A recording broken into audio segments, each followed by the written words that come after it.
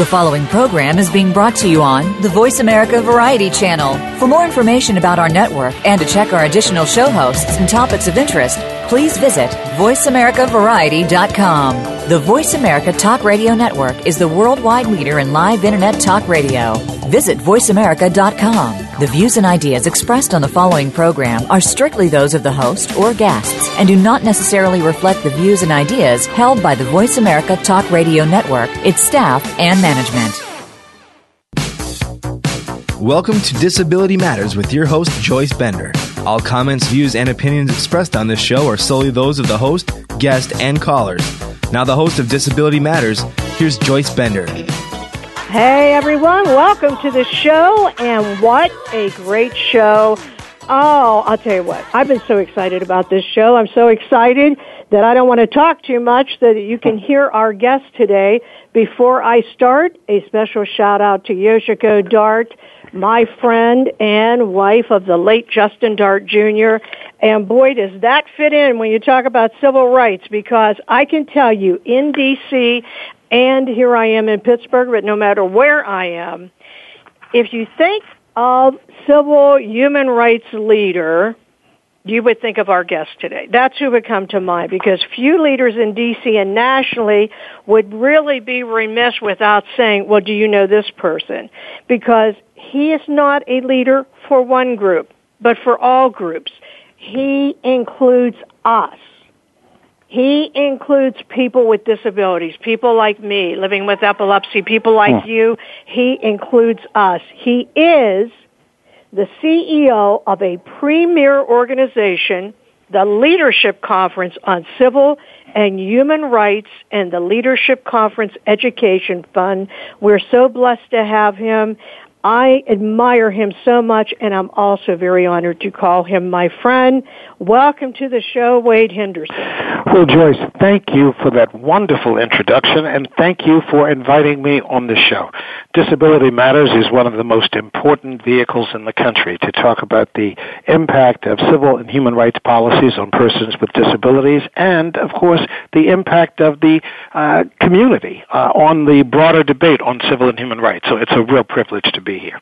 Well, thank you. And I guess I'm sure most people listening to the show across the United States and later on throughout the world know this, but I'm sure, Wade, you have been very busy since we have the 50th anniversary of the Civil Rights Act.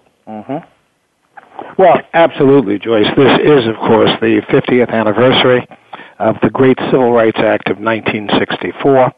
It's also the 50th anniversary of President Johnson's War on Poverty. And lest we forget, this is the 60th anniversary of the Supreme Court's decision in Brown versus the Board of Education, arguably the most important civil and human rights decision of the 20th century by the Supreme Court. And so this is a period of great historic significance. It's also a time, Joyce, not just to look back at the country from whence we've come, but also to look ahead at the future of civil and human rights. And so it's a special privilege for me to be here to talk about both of those approaches with you this afternoon.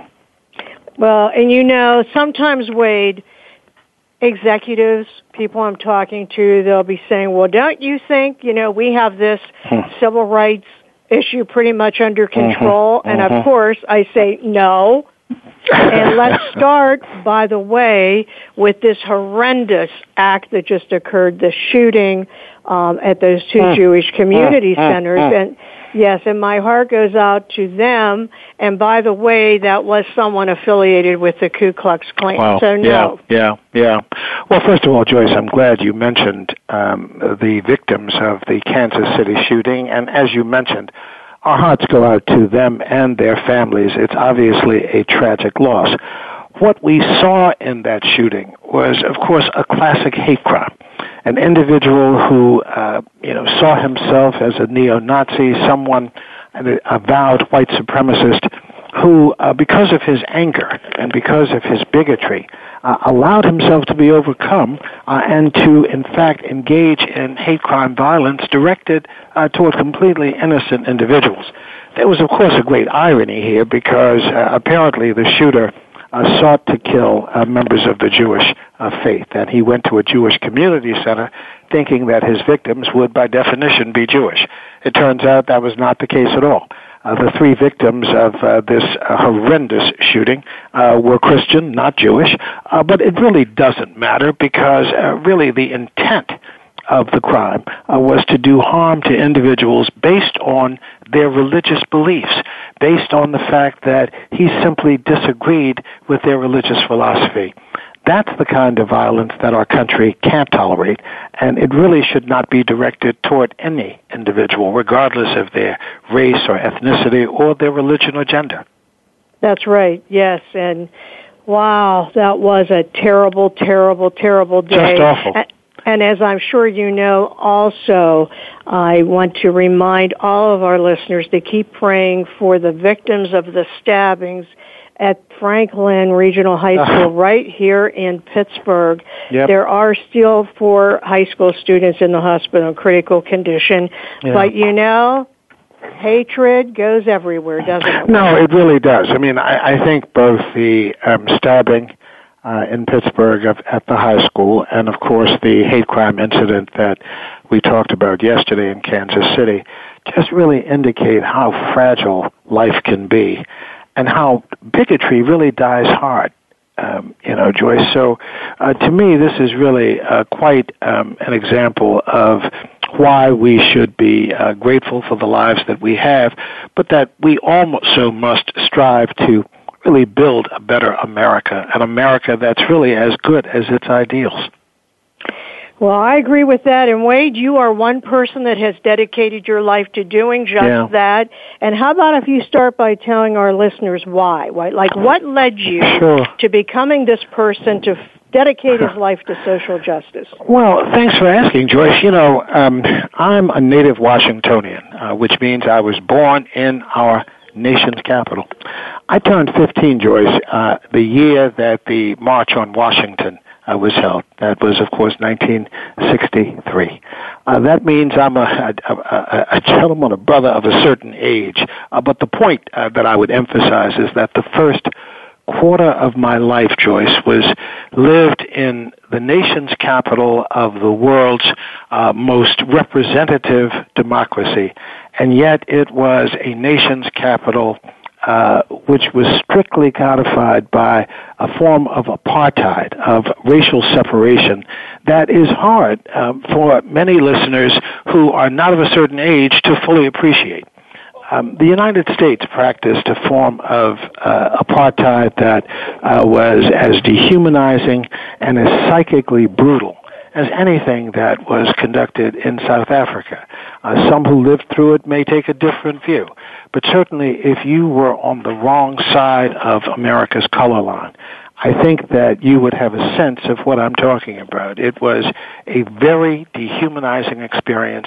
It was an experience that many of us literally chafed at having to bow to the social conventions of the time. And I had a difficult time really understanding the irrationality of racial segregation. I kept trying to figure out why individuals who were capable of doing the job, whatever the issue may be, or were decent moral individuals, why would we be singled out for maltreatment when in fact we were all citizens of this great country? And as I got older, it became increasingly difficult for me both to understand the framework behind racial segregation in our country, and it was even more difficult for me to accept it. The March on Washington, for many Americans, was a liberating experience. It showed that individuals could raise their voices in protest to an unjust system, and that Americans would listen, that our voices would be heard. And I think having participated in that great historic march, having watched the dignity of the participants, having seen the level of racial interaction, which for me at that time in history was a rare occurrence, it really helped underscore why being an American and striving to really, as I said earlier, build an America that's as good as its ideals became a goal that I embraced. I went to college here in Washington at Howard University. I attended my law school at Rutgers in New Jersey. And when I came out of school in 1970, the kind of work that I do today, being a people's lawyer, a lawyer committed to changing the social structure that was so unjust to me and to so many millions of others, became a goal. And I'm extremely proud and pleased to have been able to participate in helping to create the kind of change that I had hoped would see come in this country. And in looking back over those 50 years, looking back over where we began and where we are today, I can't help but have a certain pride in the accomplishments that we as Americans have made. Now, having said that, I think, Joyce, it would be simply wrong to interpret my comments as complacency or satisfaction, because I feel that the injustice which still exists in our society, the kind of structural inequality that creates barriers to opportunity, that makes it hard for young people, depending upon where they're born, depending upon their zip code, to really anticipate getting the kind of opportunities in our society that many of us simply take for granted. And because we are struggling to perfect American democracy, to build the more perfect union, we still have a lot of work to do. There are many, many members of our society, including African Americans, Latinos, some in the Asian American community, women, LGBT Americans, and persons with disabilities. We know that life can be incredibly unequal, and not just in outcome, but in the opportunity presented to achieve the outcome we want. And until we are able to build that kind of America, none of us can be satisfied, none of us can be complacent, and the fire that really began for me in my youth continues to burn with the same intensity that it did 50 years ago. So, to an extent, Joyce, I really had no choice but to do what I do now, and it has brought me great satisfaction as well as frustration over the years, but I'm proud to do what I do. Well, and we're blessed to have you doing what you're doing, and I know what you mean because I grew up during that time also, because I recently just turned 60 years old, and I remember very well, what it was like for African Americans and how they were treated, and it's shameful. It's just shameful, and it still is today with voting. With this new changes where people want to vote, and because of how things are being changed in their district, are being blocked out of voting, of schools where in the inner city it's like shame of America. I mean, so we still have a way to go, just as people with disabilities have a way to go. Oh, so, there's no question about it. Yeah, and anyone listening to the show, I'm not going to even wait until later on. Wait, if someone is listening to the show and they want to support the organization, what could they do to make a financial contribution? You are fantastic. Well, first of all, I'd encourage them to go to our website, which is www.civilrights, that's all one word, CIVILRIGHTS, .org. That's www.civilrights.org. Go to our website. Take a look at the kind of work that we're doing. Familiarize yourself, I hope, with the kind of advocacy that the Leadership Conference supports. And I'll describe in a minute what the Leadership Conference is. But I hope that your listeners, Joyce, would be both inspired and encouraged by our work and would be willing to make a donation, and they can do it there. I'd also encourage them, and I hope they will, some of them I know are on social media. And if they're on Twitter, I hope they'll follow me on Twitter. My Twitter handle, Joyce, is easy to remember. It's Wade, the numeral 4, and the last word justice. It's Wade for Justice. And I hope they'll follow me on Twitter. Was that number 4? Yes, it is. The number 4. That's exactly right. It's Wade, W-A-D-E, the number 4, and then the word justice, Justice. And if you'll follow me on Twitter, I hope that, you'll find it to be an informative experience, and I share substantive information with my followers in the hope that we can help educate each other on what's important in bringing social justice to our country.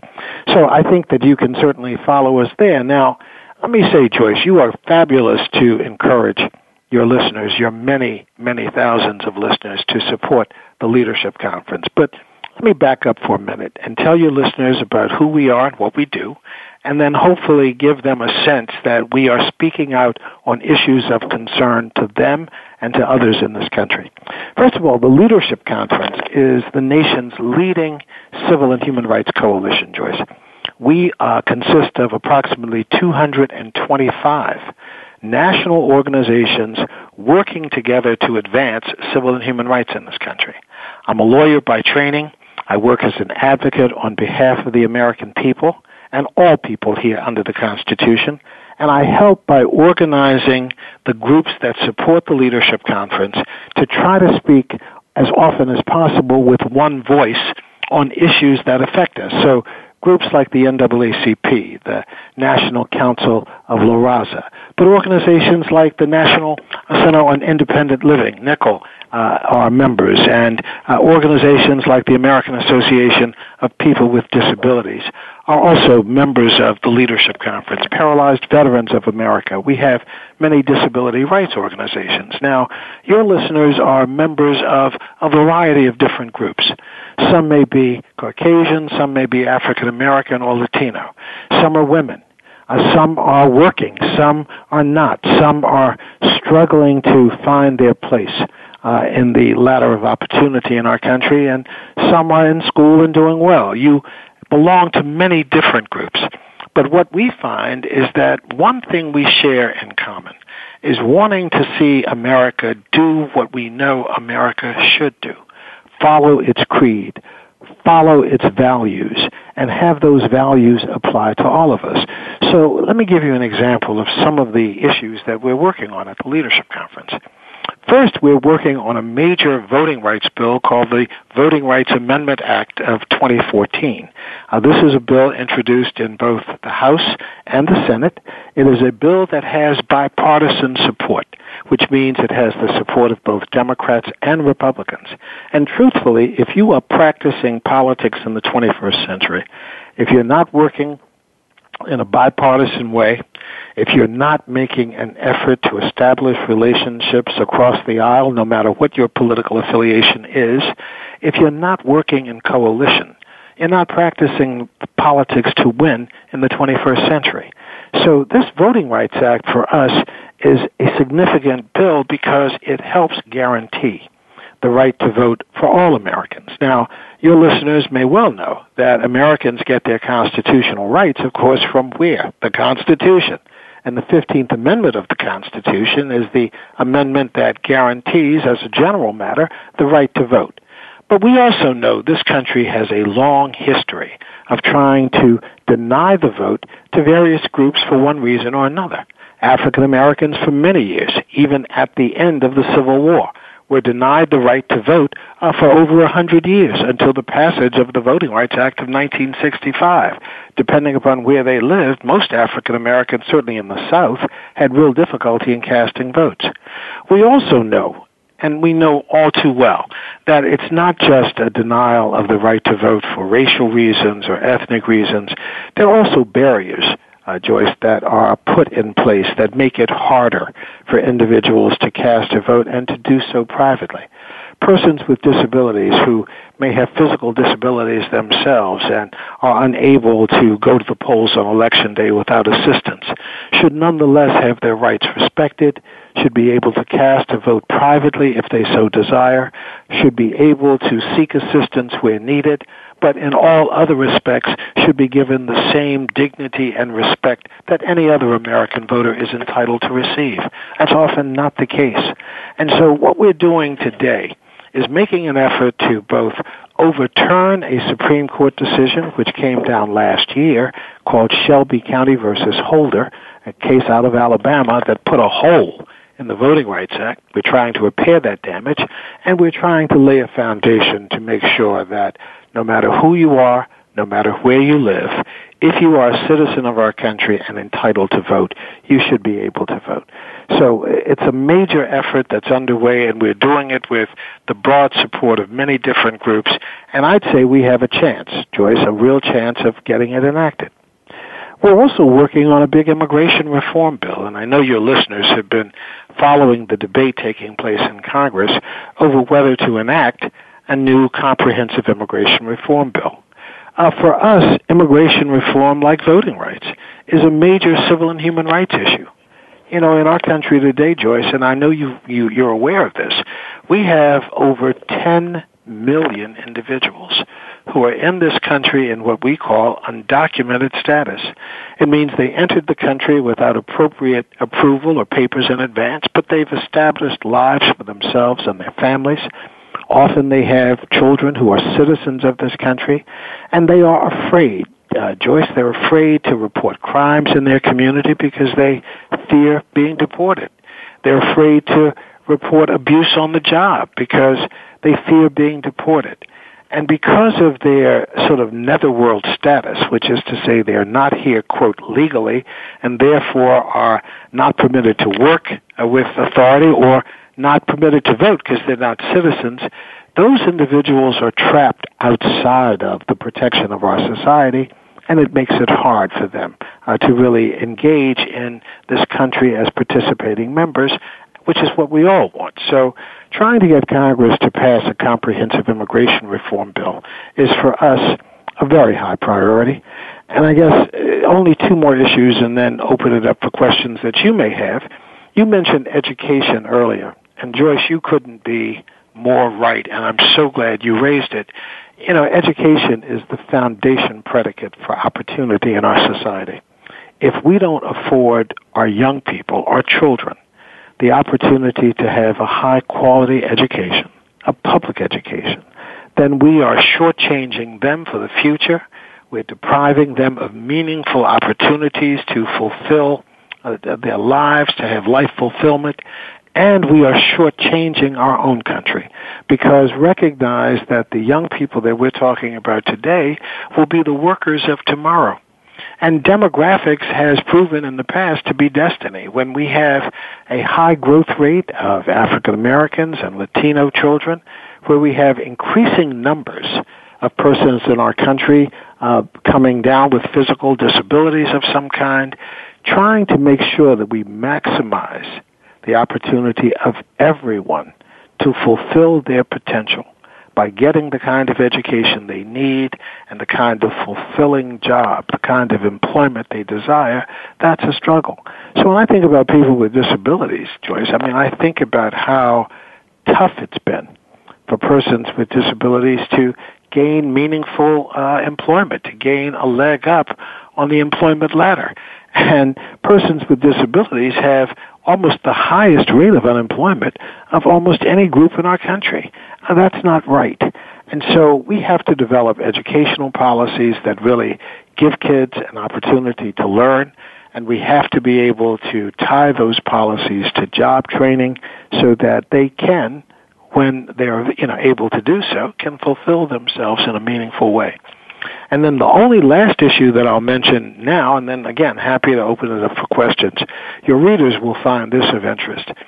We in the Leadership Conference are leading an effort along with the U.S. International Disability Committee, known as USID, and the American Association of People with Disabilities, and the National Organization on Disabilities, collectively, along with NICL, I should mention, are working to have the Senate of the United States ratify a human rights treaty, Joyce, known as the Convention on the Rights of People with Disabilities.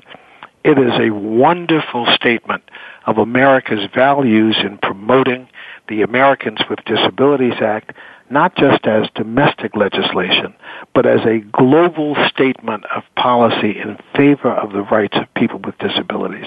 We think it's an incredibly important instrument for social change, and we are encouraging the Senate of the United States to ratify the treaty. Now, here's the history. America is one of a limited number of countries that have yet to ratify this human rights treaty, and it's known by its acronym CRPD, Convention on the Rights of People with Disabilities. CRPD is very important because it really states an aspirational goal for countries worldwide to consider principles embodied in the Americans with Disabilities Act as a foundation for any changes that the country is willing to consider to help make life better and more fair for people with disabilities. We think the treaty is important because we know that though America has a wonderful framework, both in civil and human rights for disability protection through the Americans with Disabilities Act, if you were to travel abroad, Joyce, you know as well as I do, there are inconsistent standards depending upon the country that you visit in helping to make life better for our groups. So what we have seen, for example, is that in some countries there are no sort of physical assistance for people with disabilities, no curb cuts, no social support network to help people with disabilities escape often the tedium and sometimes even the abuse of living in centers in countries around the world. Sometimes denying individuals the opportunity to get a job or to travel meaningfully throughout the world is made more difficult because of the failure to ratify this treaty. So we think it's important. One of the big leaders of this effort, are you ready for this, is former Senator Bob Dole, Robert Dole of Kansas. Yes. You know, we love Bob Dole. Mm-hmm. Bob Dole, Joyce, are you ready, is 90 years old. Wow. He is 90 years old. His voice is still robust. He's obviously in somewhat of a frail condition, but he's a fighter. And no matter whether he is healthy and doing well and can use the phone, or whether he's making phone calls from his hospital bed, Bob Dole has made the ratification of this Human Rights Treaty, CRPD, a major life goal. About a year ago, Bob Dole and his wife, Senator Liddy Dole, senator from North Carolina, came to Washington to promote the treaty.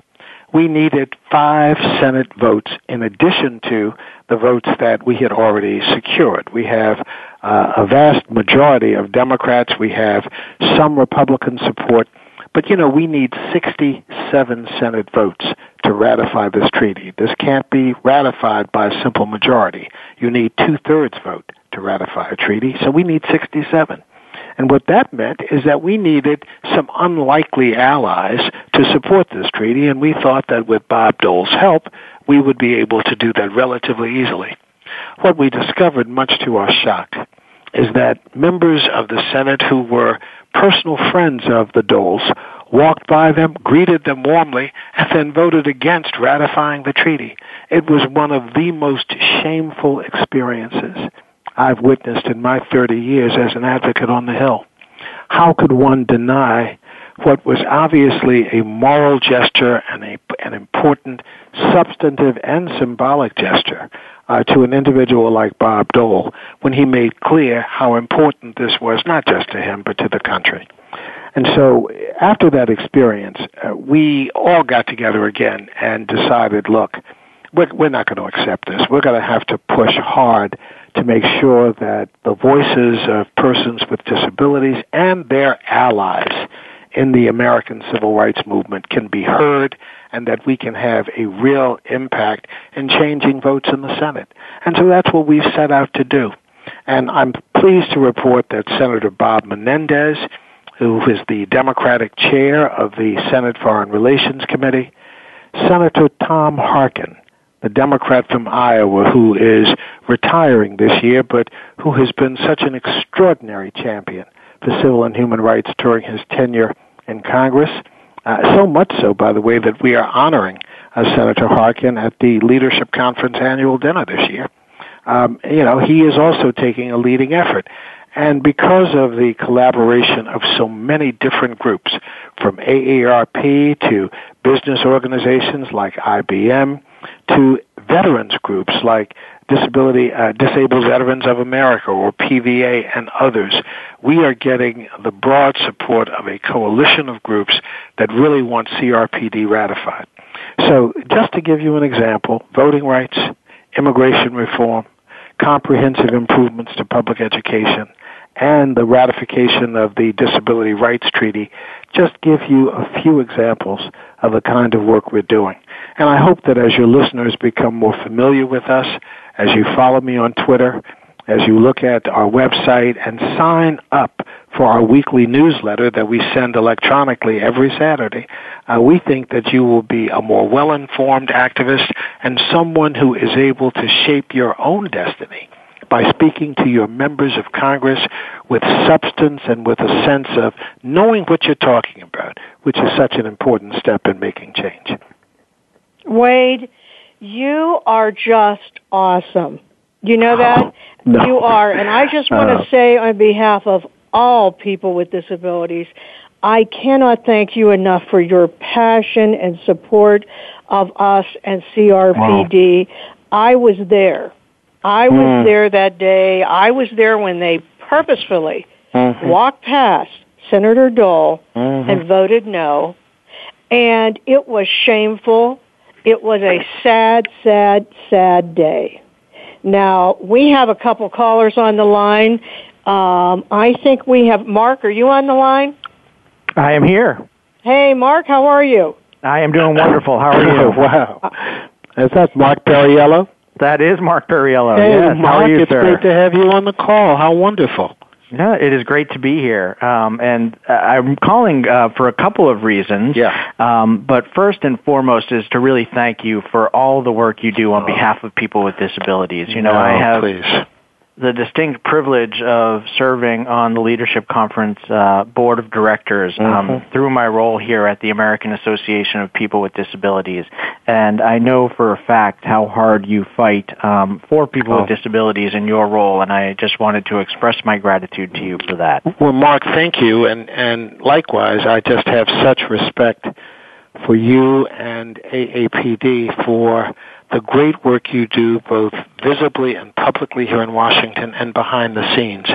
And just as an example that I really have to lift you up on so that Joyce and her listeners are aware of this, you know, last week, guys, the LBJ Library, the library dedicated to President Johnson in Austin, Texas, held a civil rights summit to commemorate the 50 years of extraordinary legacy that President Johnson left by signing the Civil Rights Act of 1964, his war on poverty and the Great Society that he helped launch, and of course next year, the 50th anniversary of the Voting Rights Act, all of which was attributed to LBJ. And in the run-up to this great event, four sitting presidents committed to attend. Jimmy Carter, Bill Clinton, George W. Bush, and the current president, Barack Obama, all planned to come and to speak. And in looking at the agenda, I noticed that some of my friends in the disability community called me and said, look, we saw that persons with disabilities, issues involving disability rights were not on the agenda. And how should we handle that? What could we do? Mark helped lead the effort and did so in a quiet but extremely effective way. And when the dust cleared, Joyce, I have to say I was extremely pleased and impressed that the agenda for this great event had been modified to include a person with disabilities, not just in a token way, but in a meaningful way. And it really spoke to how organizations representing persons with disabilities are able to amplify the voices of that community in ways that make a huge difference. And so I just wanted to share that story with your listeners because I thought it was so important. Well, I have to say Mark Perriello is a great civil rights leader for all of us with disabilities, and he is really, really putting his heart and soul into this. And, Mark, I also can't thank you enough for everything you're doing. No problem. I'm going to call into this show more often. Thank you both. Yeah. So, Wade, I do have a question for you, actually, and it goes along the lines of Joyce's question earlier, which is the work that we do at AAPD, I feel like, is amplified and so much stronger because of the work we do with you at the Leadership Conference on Civil and Human Rights. And I really want people to be able to get involved. And so I was wondering if you could share a little bit more about the dinner, which you talked briefly about, and the fact that you're honoring Senator Harkin, which I think is a great testament to how you do amplify disability. Well, Mark, thank you for that, and I'm happy to talk about our dinner. Ladies and gentlemen, the Leadership Conference sponsors an annual dinner. It's our major fundraiser for the year, and it is named after the great Hubert H. Humphrey, a former vice president of our country under President Lyndon Johnson, and also a distinguished senator from Minnesota. But Hubert Humphrey is more than that. Hubert Humphrey was really one of the great forces for social change, who in 1948, at the Democratic Convention of that year, gave an incredible speech about the power of the civil rights movement coming into the sunlight of today and out of the shadows and really helping to lay a foundation for the social change that occurred in the 1950s, 60s, and beyond. And so naming our dinner after Hubert Humphrey is not only fitting, it's lifting up someone who made one of the most impactful differences on the lives of all of us that we can think of. This year, at our dinner, we are honoring three individuals whom we believe exemplify the best of what the Leadership Conference stands for. One is Randy Weingarten, and Randy Weingarten is the president of the American Federation of Teachers. AFT, as it's known, is one of two teachers' unions in our country that defend the interests of the public school students, teachers who work there, and the need to ensure that there is equity and quality in the public education experience that we all have.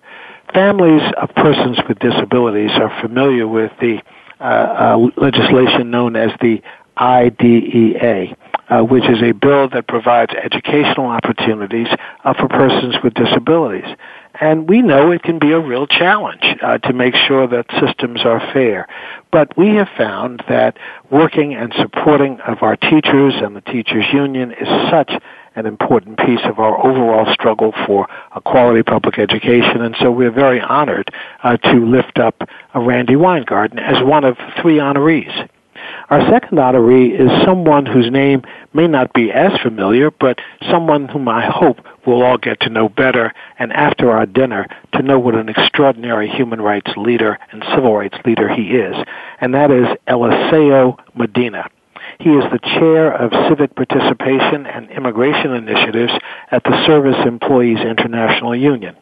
And recently, Eliseo led something called the Fast for Families, which was a significant fast on the Mall here in Washington, in which individuals went for as many as 23 days without any solid food, in an effort to encourage Congress to consider comprehensive immigration reform. And while Congress is still, of course, dithering with this issue, trying to decide how it will proceed, nonetheless, this fast that Eliseo and others led really helped to shine a moral light on why immigration reform is so important. And Eliseo really symbolizes those voiceless individuals, those 10 million or so, who I mentioned earlier are outside of the protection of our laws, and so we are honored to have Eliseo as the second of our three great honorees. And then the third is someone, Mark, that you mentioned, and I'm saving him because of his extraordinary record of accomplishment, and that is Senator Tom Harkin, a Democrat from Iowa, the man who chaired the Labor and Human Resources Committee in the Senate, the person who was most responsible for helping to pass the Elementary and Secondary Education Act, helping to provide educational opportunity for the nation as a whole, but also his great work on behalf of persons with disabilities. It was Tom Harkin and his indefatigable sense of energy and commitment that helped lead to the passage of the Americans with Disabilities Act. I can see it almost as if it were yesterday, Joyce, when you mentioned Justin and Yoshiko Dart. Justin Dart was the father of the Americans with Disabilities Act. His widow, Yoshiko, continues to be a force, a great force for moral change, social change in our country on behalf of persons with disabilities. And I can see them today, almost today, talking with Tom Harkin, helping to strategize on how passing new civil rights protections for persons with disabilities was a moral imperative for our country. Tom Harkin is one of the most effective most passionately committed, most dedicated legislators that we know, and someone who, because of his work on behalf of all persons, but certainly on behalf of persons with disabilities, deserves to be lifted up and saluted almost as if no other, almost like no other, because he's really just that good. And so this year, the Leadership Conference has 3 great honorees that we are presenting the Hubert H. Humphrey Civil and Human Rights Award to on May 15th of this year. And again, that's Tom Harkin, Democrat from Iowa, Randy Weingarten, President of the American Federation of Teachers, Eliseo Medina, Chair of Civic Participation and Immigration Initiatives of the Service Employees International Union. And I can't think of 3 better, more deserving, or certainly more committed activists for social change than these 3. Oh, I so agree with you. And Mark, when is Senator Harkin retiring? So he is retiring this year, and so this will, be his final year in the United States Senate, and so just really great timing to honor him for his work, which has been so tremendous over the years. So would he step down in December or in November? When would that be? So he will serve through the end of his term, which will be the end of the year in December. Oh, I'll tell you what a loss to us. Well, he's certainly going to be missed, Joyce, but he is so committed. I know. I'm confident that his voice will still be there, yeah. Yes. Well, Mark, thank you for calling in. I appreciate it so much. Yeah, always a pleasure. Thank you both. Great talking to you, Mark. You know what? I think we've got another caller on the line here. Good. Dara, are you on? Yes, good afternoon. Hello, everyone. Hello, Wade Henderson. Hey, Dara, how are you? How are you? I'm doing great. Hi, Joyce. I was just listening, and I wanted to give my thanks to Wade Henderson and his wonderful, fabulous work with disability issues and disability rights, and always putting forward the intersection of civil rights and disability rights, and that there are people of color and people who are LGBT and people who are of higher socioeconomics as well as different socioeconomic issues and concerns who have disabilities, and you always bring that to the forefront, and I just want to say thank you for that. Oh, thank you so much, Dara. Guys, I don't know if you know Dara Baldwin. For some time, she worked at the National Council on Independent Living with Kelly Buckland, who is, of course, the director of NICL. And we just found NICL and Dara and the work that they do of such importance to the entire Civil and Human Rights Coalition. And again, we think about disability rights issues as being these global issues like CRPD or national issues like the Americans with Disabilities Act, and that is true. But there are also issues that affect people with disabilities every day that don't seem to get a lot of attention, but it's because of people like Dara and the organizations like NICL that they do. We worked with Dara here in Washington and NICL to make sure that new parking regulations that were being developed by the city and that were being adopted all across the town that would have forced people with disabilities who drove cars to pay additional money for the so-called right to park on D.C. streets, but without any due consideration for the kind of impact that these changes were going to have on the community. Some of the spaces that were being created were such that a person who drove a van couldn't effectively use it. Or some of the spaces that were created were charging double the fee that would have been charged under the old system, even though people with disabilities have the highest level of unemployment in the city. And it was because of the fact that the rights of persons with disabilities were largely ignored in the planning process that was being contemplated. People like Kelly Buckland and Dara challenged that system and helped organize the entire civil and human rights community to speak with one voice. And I want you to know we stopped that process from going into effect with the help of very committed city council members. But that would never have happened unless Dara and Kelly and others had really helped educate these politicians and policymakers about the realities of what it meant to live with a physical disability in a way that would affect the parking regulations of the city. Now, that might seem to be a small issue for a lot of people, but you know as well as I do that if you are already faced with some challenges that impede your ability to get around, when transportation, public transportation, isn't adequate to respond to your needs, the last thing you need are additional burdens being unfairly imposed by a city regulatory system that seems indifferent to your circumstance. And I'm pleased that the disability community was able to raise its voice to prevent that from happening. Thanks, Dara. Wait, I want to say something here about Dara Baldwin. Mm-hmm. She is a true advocate. Mm-hmm. She is a passionate advocate, and I hope everyone listening knows that 24/7, Dara Baldwin is out there fighting for all of us. But here's the other most important thing.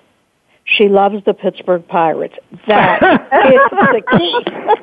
Okay, that's huge. Okay, Dara, go Bucks. Yes, that's it. Yes, that's true. And my Nats. I'm from D.C., so I'm originally from Jersey, but oh yeah. I also wanted to say, Wade, that you are correct. And the small fights, always people don't look at them, but they're always on the big picture. So I wanted to say thank you. And Mark Perriello, who was on earlier, also was part of that fight with the yes, he was. Parking. Yes, he was. So it's great. And we're one big family, and I'm so blessed. And thank you for all your comments, both you and Joyce, to be part of that. And I wanted your followers and your listeners to know, Joyce, I tweeted out some pictures of Wade, memories. So he's been helping out with CRPD since the beginning. So I tweeted them under your tweet. I sent the replies out. So you can see the pictures of Wade Henderson actually working with us.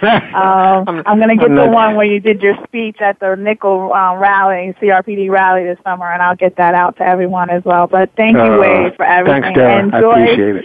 You're welcome. And Joyce, thank you, honey, for your wonderful comments. And same to you, my sister. I know you are 24/7. So. Wow. All right. Hey, Dara, lead on. All right, lead on. Have a good show. I'm going to listen in.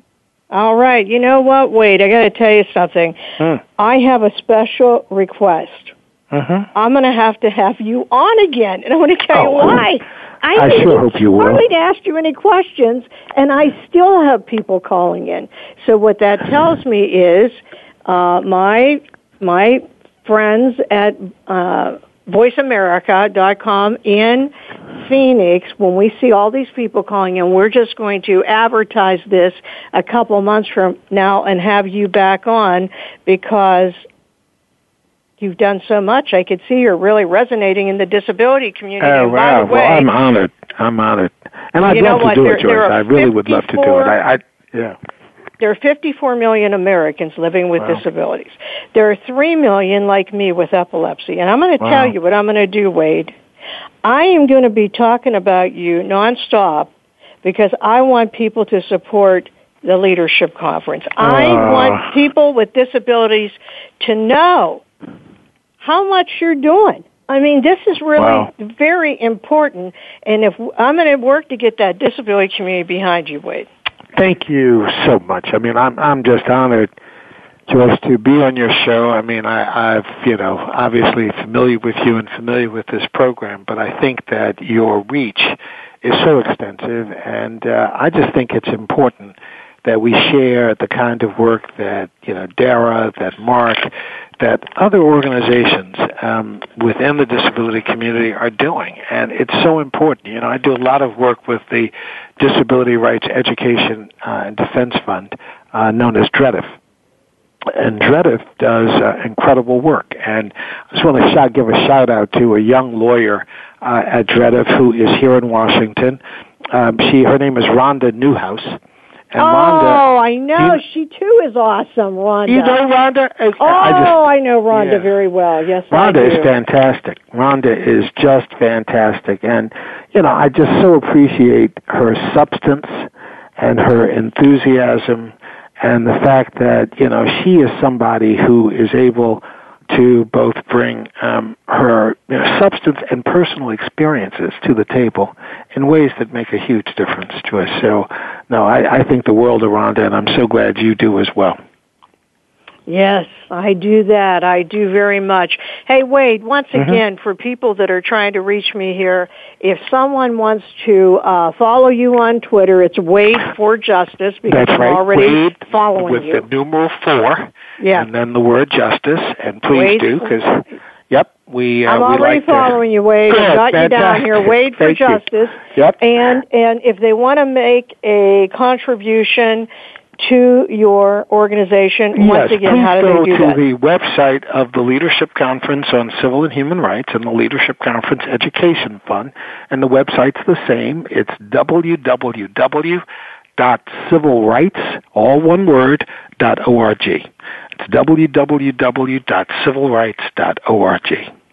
And when is the dinner, and the dinner where is it? Is May 15th. It's here in Washington, D.C., It's located at the Washington Hilton Hotel, and that's at 1919 Connecticut Avenue, Northwest. And obviously, it's accessible, and it begins with a reception at 5:30 and dinner at 7.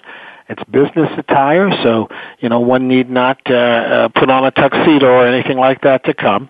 And as I said, we have just an incredible array of honorees this year, and Tom Harkin, I know, would be pleased and proud to have your listeners, Joyce, join us for that great dinner. Yes, and it always is a great dinner. I was there when Dorothy Height was there. Oh, what a great honor to have been there. Yes, what a great honor. And when I have you back on, Wade, we will talk about how minorities with disabilities have the highest unemployment, and we will talk about in the public school system what is happening, which, as I said, it's like, what did Jonathan Kozol call it? Apartheid in America, shame of the nation. We will talk about that, and what I want to do is, when you're on, it's like a history lesson, Wade.